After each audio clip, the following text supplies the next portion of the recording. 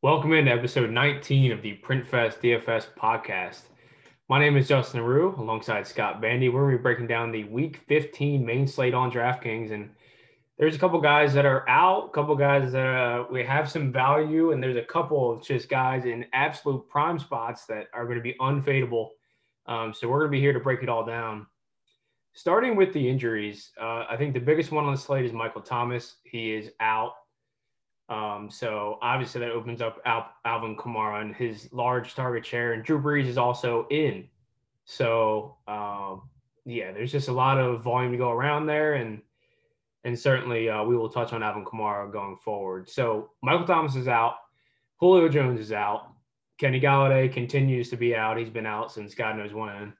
Alex Smith is out, so Dwayne Haskins will be the starter there. Kyle Rudolph is out, opening up Irv Smith as a punt option. Deebo Samuel and George Kittle are both out, as if Brandon Ayuk needed any more help with getting more targets. So, yeah, Brandon Ayuk, we'll talk about him. He's just in a total prime spot as well.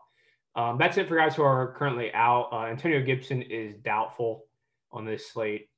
And as far as guys who were questionable but are now going to be in, Drew Brees, Raheem Mostert, Brandon Cooks, DeAndre Swift, Denzel Mims, and Matt Breida. They are all in. A couple guys that are still questionable.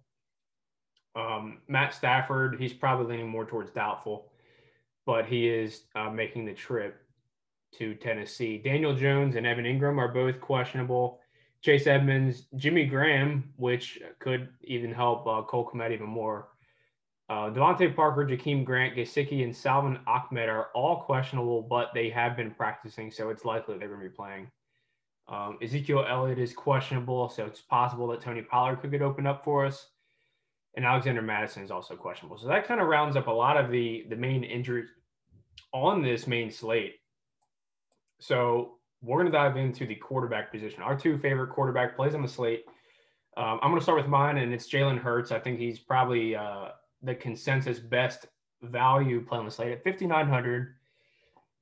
You know, take it on this Arizona team. It's in the dome. You know, it's just his rushing is just really what's going to carry him.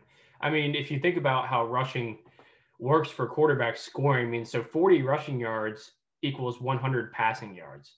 I mean, the guy is going to be projected for like 60 or so rushing yards. I mean, that's 6 points right there off the bat.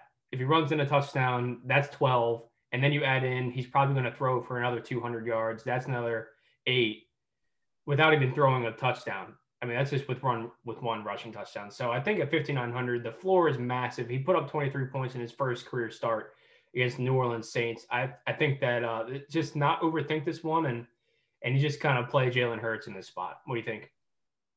Yep, I'm on board, man. 5,900 Jalen Hurts. I thought he was going to be probably like the low to mid 6K range before we got the salaries on Monday.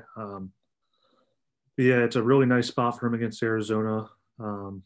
I expect Arizona to do their part to put up points. Kyler's looking pretty healthy now, finally. So I think the Eagles are going to have to be pretty aggressive on offense. And the thing I really like is not even that he's running. It's that Doug Peterson is scheming runs to him. He had 14 design runs last week, which is really, really nice. That's what we want to see. So it's like they benched Carson Wentz and Doug Peterson started using his brain to call plays. So Yeah. I guess that's something to be excited about. So, yeah, man, if he's going to be getting those design runs, kind of like we saw Lamar when he took over, I guess 2 years ago now. Yeah. It's really, really safe at 5,900. That floor in this game environment should be really, really nice. So, and of course, I mean, say what you will about his arm. I think he's a decent thrower. I mean, I'm not ready to anoint him anything great yet. But, I mean, if he gets that rushing floor and ends up throwing like 2 touchdowns, I mean, that's just pants off, man. It's just an explosion waiting to happen. Absolutely. Yes, so, and he'll probably be pretty chalky too. But I actually think the high price guys are probably going to get some ownership. Like I think Mahomes, Lamar, Kyler, I think they're going to see ownership this year or this week. But anyway, moving on to my second favorite quarterback in the week, that's Drew Brees, who's back at 5.9K. Finally back, man. I've been so tired of Taysom Hill, and I think you feel the same way. Like yeah, it's just annoying to watch the Saints be, pushed down by this trash can. And I mean, yeah, I'm calling him a trash can. I don't think Taysom Hill is very good. I still don't. But moving into the game, they're 3-point home dogs, over under 52 with a 24.5 implied total. I'm going to expect both the total and the implied total to move upwards now that Breeze has been activated. We want to talk a little bit about the matchup. Kansas City is allowing the ninth most points to opposing quarterbacks over the last month, so that's pretty solid. Second most passing touchdowns over that span. And it shows when you look at the quarterbacks that have played against in the last few weeks. I mean, last week we saw Tua. He was the highest scoring guy on the slate, put up 31 DK points, hit the bonus, got into the box on the ground as well. So really nice there. A couple weeks ago, Brady hit him for 26 points. A couple weeks before that, Derek Carr hit him for 21 points. So really the last few competent quarterbacks that have faced Kansas City have smashed. And I mean, it's pretty obvious to see why. I mean, Kansas City does their part each and every week, just throwing points on the board. So opposing teams are just forced to do whatever they can do to keep up. So love the spot for Breeze in the dome. It's the prototypical dome shootout spot that we've loved Drew Brees and the Saints offense for years now. Now, Michael Thomas being ruled out, yeah, that puts a little bit of a damper on the game. But if we look at what Breeze did this year without Michael Thomas in 6 games, weeks 2 through 8, Drew Brees averaged 21.3 points a game without Michael Thomas. So, yeah, it does put a little bit of a damper on him, but Breeze has shown this year, even at his age, that he's fine enough. Now, maybe coming off this injury, he might, have a little bit of rust that he's going to have to shake off, and that's obviously going to be more difficult to do so without MT in there. So, yeah, I guess it still does, put a little bit of a damper on the Chiefs or on the Saints side. But I'm still very optimistic about this spot. With Breeze at quarterback this year, the Saints have averaged 30.5 points per game versus 24.8 points per game with Taysom. So I think the entire offense takes a bump, even with Michael Thomas out. I think the game environment takes a step up. I think it's an upgrade to all the Chiefs guys as well as the Saints. So it's just looking like a really juicy spot. It's easily the best game on the week. He's cheap. He doesn't run, so he doesn't give you that, that added bonus that Hurts does. But if you want to get leverage off that chalk, I think Drew Brees is a really solid play this week. No, I fully agree. 5,900. I mean, Hurts is definitely going to be higher owned. So if you're looking to fade Jalen Hurts, I think that absolutely get some leverage on. Getting Drew Brees at home in the dome is always a kind of a good place you always want to be. Yeah, absolutely. So moving over to the running back position, I think that there's 4 key guys on this slate that are the top running backs, and I think 2 of them are total locks, and we'll just knock these guys off right here at the top. So Alvin Kamara with Drew Brees back and Michael Thomas out. So you mentioned the splits with Drew Brees with Michael Thomas out. So weeks 2 through 8, Alvin Kamara averaged 9.7 targets per game in those games, and he averaged a 26% target share at the running back position. It's ludicrous. That's absolutely ludicrous. Kamara at 7,400. It's a decent enough matchup here against Kansas City, who, they allow 4.5 yards per carry. They're 30th DVOA against the run. And they allow 25 DraftKings points per game on the season. So, I think Alvin Kamara is looking healthier the last couple of weeks. He's, he jumped up to 70% of snaps last week. And, over the last 4 weeks, his snaps have gone from 48, up to 62, and then up to 71%. So I think he's getting healthier. And of course, I mean, this Kansas City defense, I mean, they've allowed 151 yards from scrimmage per game to opposing backfields. That's 27th in the league. And one last stat here on Alvin Kamara. So Alvin Kamara with Drew Brees this season, he's averaged 126 yards from scrimmage, and with Taysom Hill, he's only averaged 72. So this is, I don't want to understate this. This is a massive bump up to Alvin Kamara, getting Drew Brees back and then getting Michael Thomas out. It just opens up so many targets. This is a lock button spot. You don't overthink it. You play Alvin Kamara and you move on in your cash games, in my opinion. Yeah, this is literally everything that we could have wished for and more for Alvin Kamara.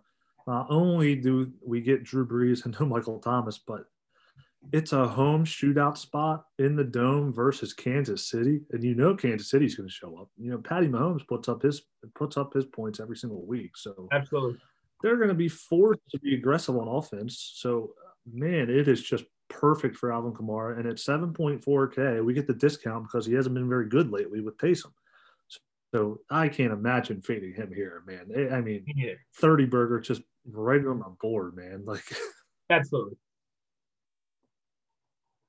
we'll talk about another 30 burger spot, and it's another lock. Really, it's Derrick Henry 9,400.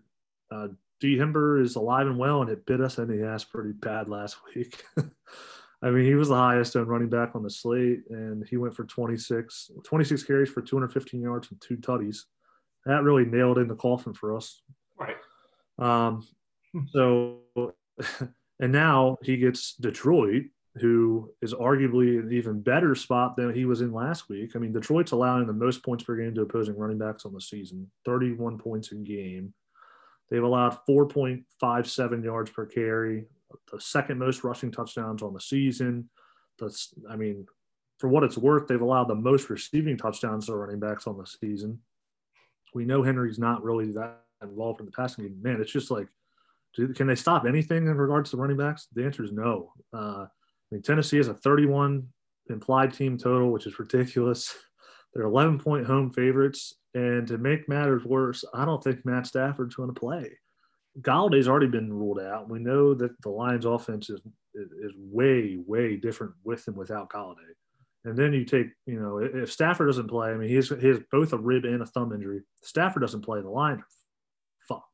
Like, they're done for. They're not going to be able to put up a fight. The Titans are just going to roll. Mike Vrabel is quite literally just going to feed Henry the rock over and over and over and over again. And we can even go down narrative street here. Henry needs 156 yards per game over the final 3 games of the season to hit the 2K mark. And say what you want, I think we both think that Mike Vrabel cares about that. Like, I think Mike Vrabel wants to get Henry to that 2K mark. And depending on who you talk to, I mean, I don't agree with this. I know you don't agree with this, but Derrick Henry's getting MVP buzz. And I guarantee you that Mike Vrabel cares about that too. So getting him to the 2K mark is definitely going to help his MVP odds. I mean, I don't think there's a shot in hell he wins, but I mean, some people are touting him. But I think Mike Vrabel legit cares about this stuff. We know that Mike Vrabel gets a hard on for just jamming the ball to Derrick Henry. And if we want to move away from narrative street and onto, you know, stats, he has the most carries in the NFL. He has the second most red zone carries in the NFL. He's averaging 3.9 red zone touches per game. That's second in the league behind Josh Jacobs. Top 5 percentage in red zone touches, or red zone team touch percentage. He has the most rushing yards. He has the most rushing touchdowns. Like, it's just, and now it's December against the worst rushing D in the league. Like, I'm not going to let Derrick Henry bury me again. I just can't do it, especially with, you know, a lot of uncertainty at running back this year. I mean, it's just been so bad. And when you're getting the volume that he's going to get 30 touches in this spot. Like, how does he not? If Matt Stafford sits, the Titans are going to win this game handily, and it's just going to be a Derrick Henry feast. And I'm not fading him this week. Every time I faded him this year, with the exception of 2 weeks ago, it's really bit me in the butt. So it's just too good of a spot. There's too much on the line for Derrick Henry. It's the game script is just couldn't get better. Like, man, it's just another 30 burger. It's just waiting to happen. Just lock it in. Yeah. Yeah. I mean, the only way you're fading Henry is if you're in a tournament and then you're just hoping that the touchdowns go to the receivers and he gets just shut out of the end zone, because he's running for 150 plus yards in this game. And there's just no if or buts about it. It's happening. It just matters how many times he gets into the box, which, you know, with his kind of red zone presence, who knows? He can get in the box 4 or 5 times. I wouldn't be surprised. I really wouldn't. So moving on, I think those two are our locks. And so now we get to our last running back position. And this is actually a good debate here. And it's Cam Akers or Jonathan Taylor. So Cam Akers has came on in the last 2 weeks. He's really been a revelation. He's had 63 and 79% of the snaps in the last 2 weeks. So he's basically taken on the bell cow workload. And, he's at home. They have a 31 implied total, the Rams. They're 17-point favorites here against the Jets.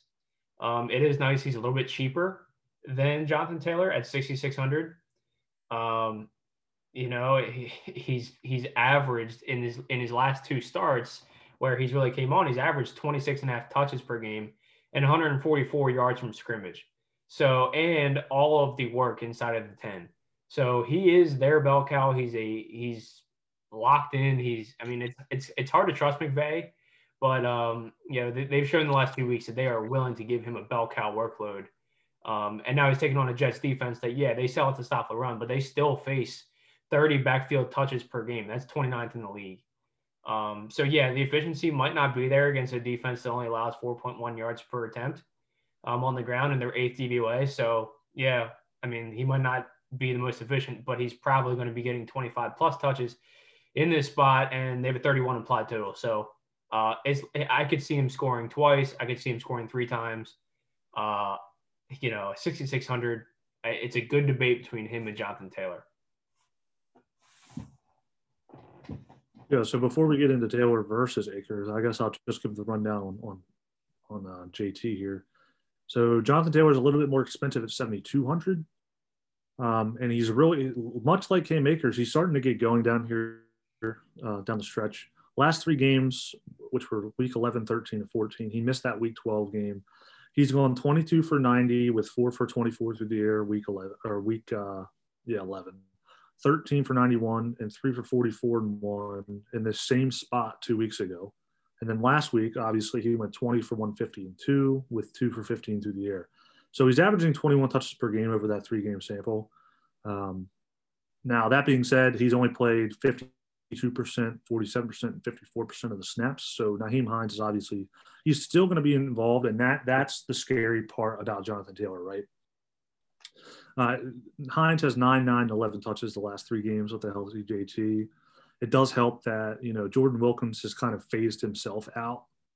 He's only played 18% and then 9% of the snaps the last 2 weeks. So it really is just Jonathan Taylor and Nyheim Hines now. But obviously this is not a locked-in spot. What happens if, say, the Texans get up like 14-0 or so? What if they get up big? Is it just going to be the Nyheim Hines show, or are they going to ride out Jonathan Taylor? So that's the one thing that's a little bit scary, but the matchup is just pristine, right? I give my spiel about how bad Houston is against opposing running backs every week, and I'll give it again now. In 13 games, they've given up 15 RB1 performances. In 13 games, they've given up 15 RB1 performances. That's ridiculous. They're giving up 5.37 yards per carry in the season. That is unspeakably bad. Like, that is just historically awful. The second most points per game allowed to opposing running backs, 31 points a game. They've allowed the second most rushing touchdowns on the season.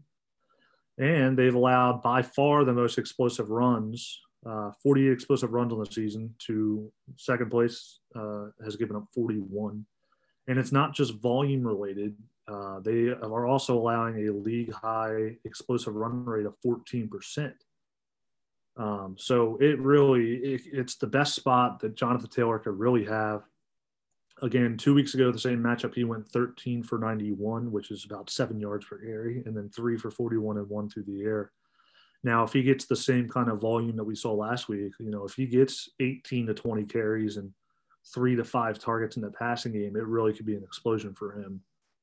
But I do tend to like to play Cam Akers a little bit more just because he's discounted and there's not a lot of value on this slate. So being able to get similar workloads at a discount, and they're playing the Jets, right? So Akers is obviously in a great spot.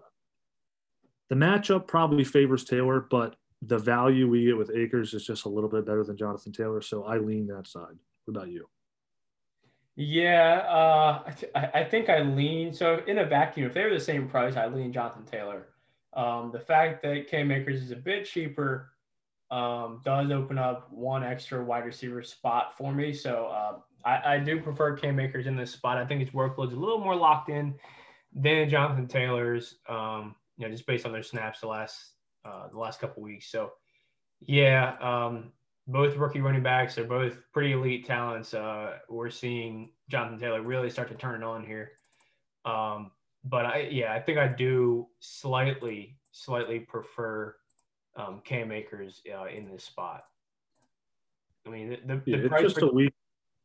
It's a week where we're just value is scarce, so you kind of gotta. Yeah. And lineup construction is pretty straightforward, right? I mean, we're pretty much paying it up at running back and filling the holes at receivers. So any value you can find on the board this week is really necessary. Yeah. And the price of Jonathan Taylor has really gotten up there pretty quick. I mean, last week he was 5,800. Now he's up to 72. It really just kind of skyrocketed. So I think the workload is a little more locked in for Cam Akers, and he's a little bit cheaper. So for that reason, I think I prefer Cam Akers, but don't hold me to the fire on that one. I'm not quite sure just yet on that one. So moving over to wide receiver. There is one really solid play on the slate at wide receiver. And then other than that, it's kind of all over the place.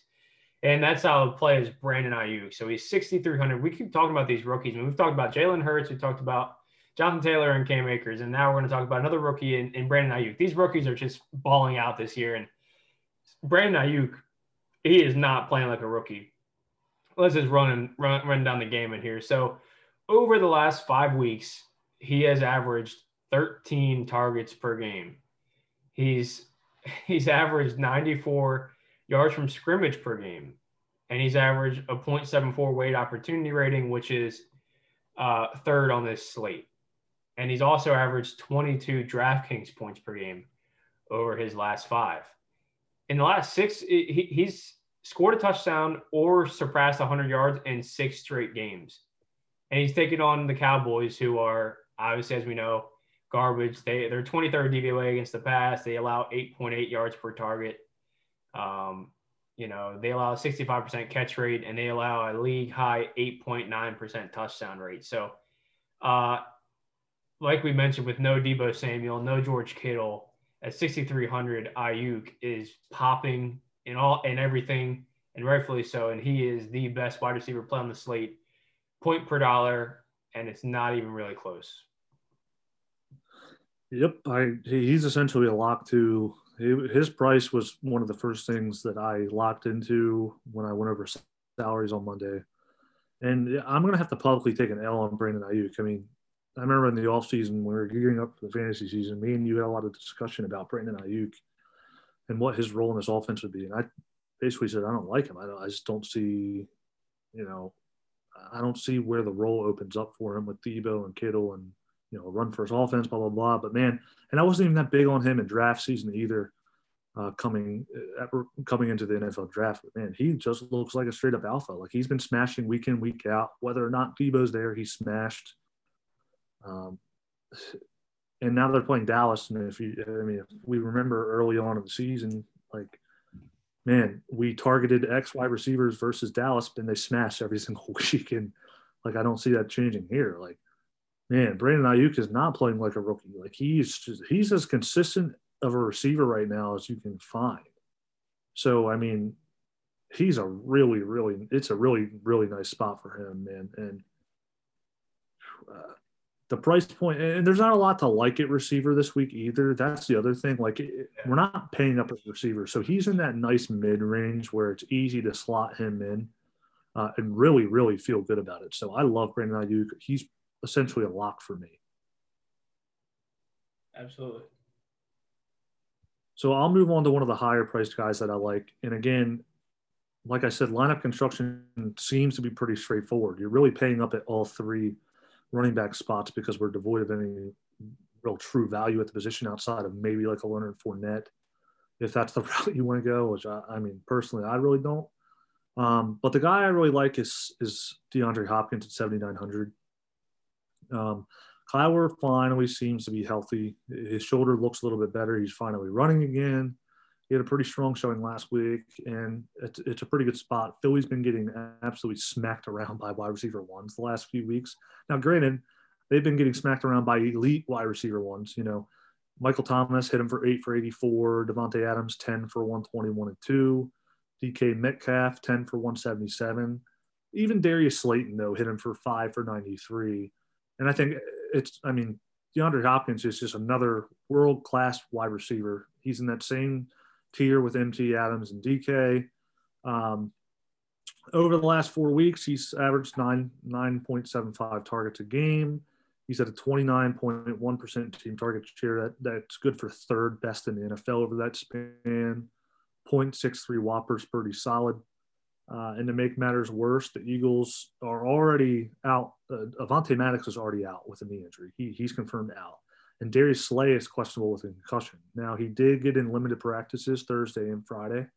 So it's definitely another point to monitor.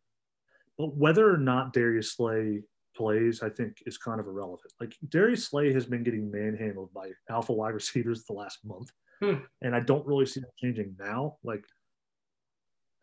And D-Hop's just about as consistent of a guy as you can find. Like, he's had double-digit fantasy points in all but 2 games. He's had 20 DK points in 7 of 13 games played. Really, the only thing that you can really nitpick about is his ADOT. His ADOT is so low that it really can limit his upside some weeks, and it's very frustrating when you see him go like 8 for 53. Like, that's very frustrating. But outside of that one little nitpicky point, I think he makes for a really solid play. I think he's going to feast against Philly.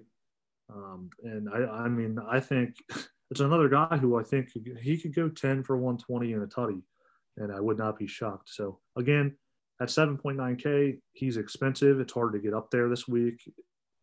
If you do get up there to him, your lineup construction is obviously going to be a lot different than everyone else. So your lineup's probably going to be less chalky. So you'll have some leverage against the field, but I probably won't be getting there in cash, but I really think he's a great play regardless.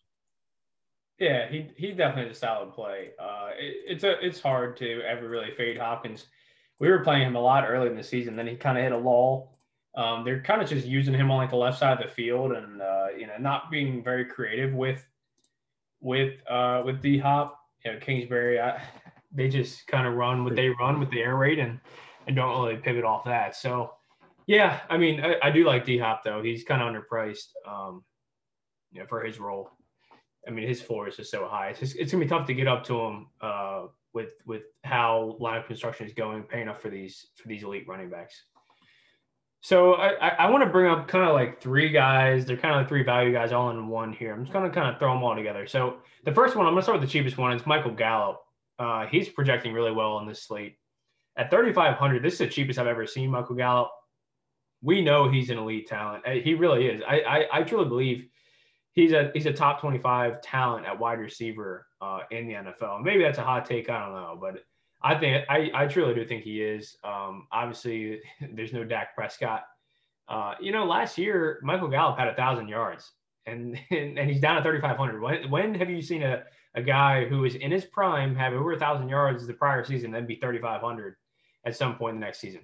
So, I mean, over the last 5 games, he's averaged 7.5 targets per game and a 0.57 weighted opportunity rating, which is, honestly pretty solid especially for 3,500. Not to mention that he's an elite talent. Obviously he's got Andy Dalton back there, and it's not a great matchup with San Francisco, but it's not necessarily a matchup that we just like are running away from and just like not going anywhere near it. It's not like it's the Rams or something like that. So 3,500, it's kind of, he's just kind of a layup. He gets these deep shots. He has a 10 ADOT, and he's averaging 0.7 end zone targets per game as well. So I think that Michael Gallup at 3,500 is definitely a good value I can go to. I think you can also go to, now that we have Michael Thomas out, Emmanuel Sanders. So Emmanuel Sanders he was out for a couple weeks while Michael Thomas was out, but when he did play, so he was there with Drew Brees in and with Michael Thomas out, Emmanuel Sanders did play weeks 2, 3, 4, and 5. And in those weeks, he averaged a 23% target share. So honestly, I mean, that's really not horrible. He's 4,200. So that's something that we can kind of latch onto. In those games, he averaged 14.5 points per game. So it's really not bad at all. If you told me I can get 14.5 points per game from a wide receiver at 4,200, I think that I would take that all day. So that's really solid. I think he's pretty fundamentally underpriced at 4,200 with no With no Michael Thomas, he's kind of the de facto wide receiver one for this team, and he's got Drew Brees back. So I think Emmanuel Sanders is back in play. I think he still has juice.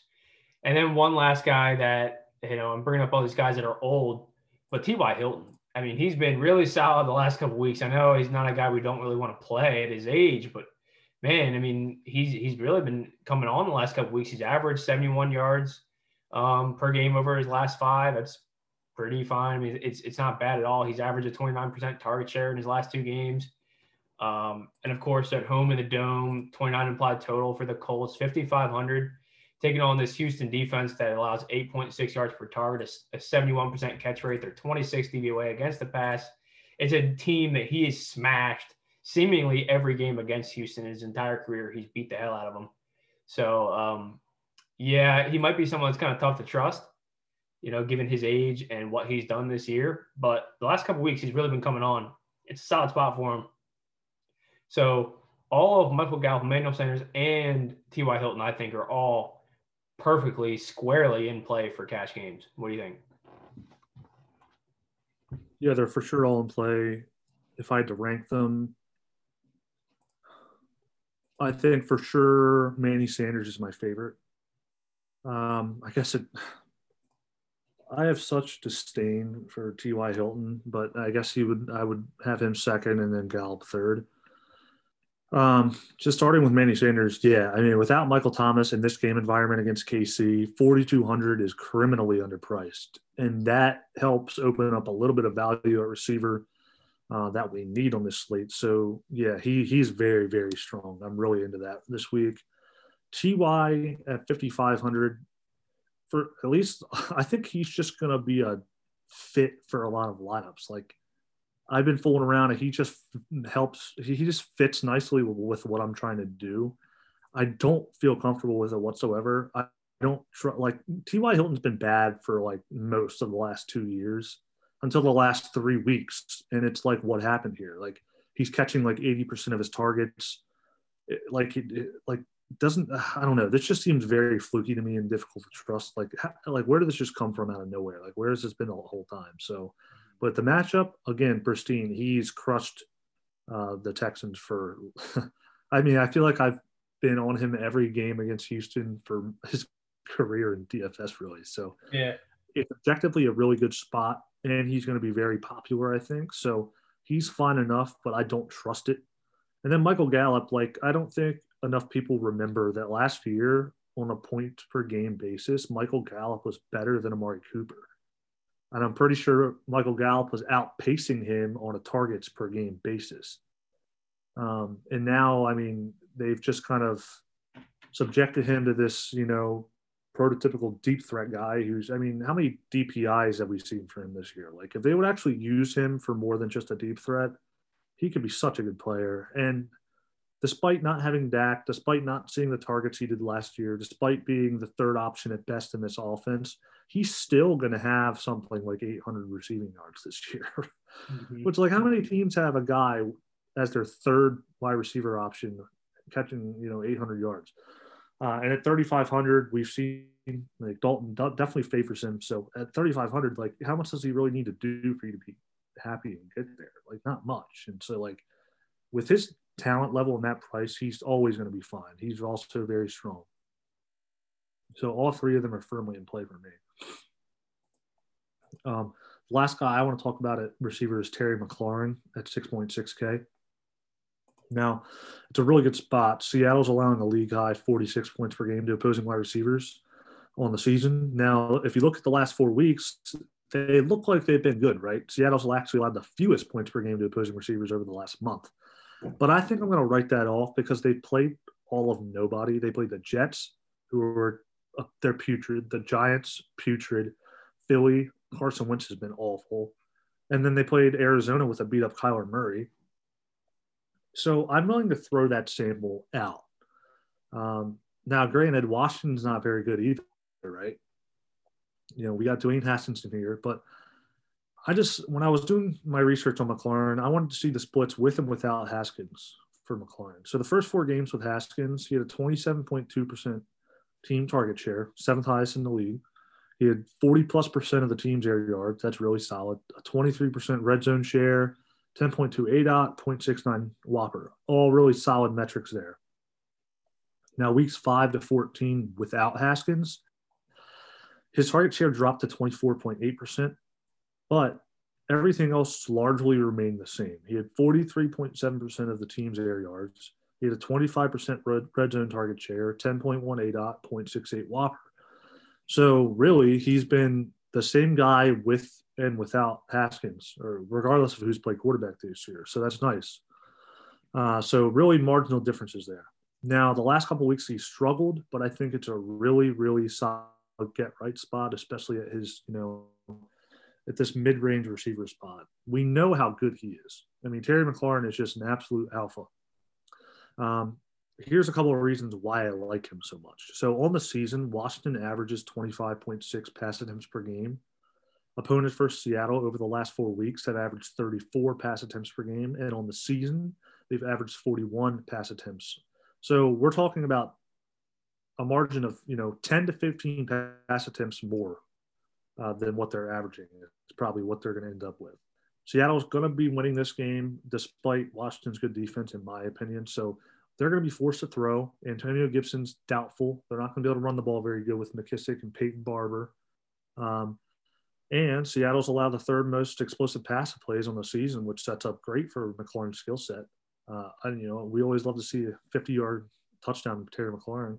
And speaking of which, he only has 3 touchdowns on the season, despite him leading the team in every relevant statistic by a massive margin. He only has 3 touchdowns. So he's probably due a little bit of positive regression there if Haskins can, manage to not suck it up on Sunday. But, yeah, man, Terry McLaurin against, the worst secondary in the league at 6,600. I think it's a really good spot. I don't know how owned he'll be. Yes, it's a little bit scary with Haskins, but he's basically set up for the same spot that we've seen all season. So at 6.6K, I think he's pretty solid. Yeah, I think that you're probably getting some lower ownership on him as well because he's kind of been falling off the last couple of weeks. So, yeah, definitely can. I don't think he's going to be very owned. I really don't. There's a lot of recency bias in DFS, and I can't see him being very owned at all on this slate. So, moving over to the tight end position, I think that, we talk about punting it off all the time, and it's a nice to punt it off. Yeah, Kelsey's up there, and he's having a career year. He's having the best season of his career, but it's tough. He's up there at 8K. So, we talked about paying up for these running backs. I don't know how the hell you can fit Henry, Kamara, and Kelsey in there, and Ayuk. I don't know how you can get there. So I think the best punt play on the slate, I think there's 2 of them. So Irv Smith, and he's not necessarily a punt, he's like 3,600. He's nice with no Kyle Rudolph. But I think Cole Kmet, and we've been talking about him for a couple weeks now. He really, since their week 11 bye, he's kind of taken over as the starter. And Jimmy Graham has kind of been cast aside. Now, it helps Jimmy Graham is also questionable. So if Jimmy Graham is out, it's lock city for Cole Kmet, but I think Cole Kmet's a really solid play even with Jimmy Graham there because Jimmy Graham's basically playing like 20% of the snaps at this point. Cole Kmet played 85% of snaps last week, so he is entrenched as the tight end 1 on Chicago. And Chicago, I mean, to their credit, since week 11, they've averaged 30 points per game in their 3 games since week 11. I mean, their offense has been humming, and Cole Kmet's been a big part of it. Over the last 2 weeks, he's averaged 21% and 21% of the targets. And now he's taking on a Minnesota defense that's 30th in yards per target allowed to tight ends.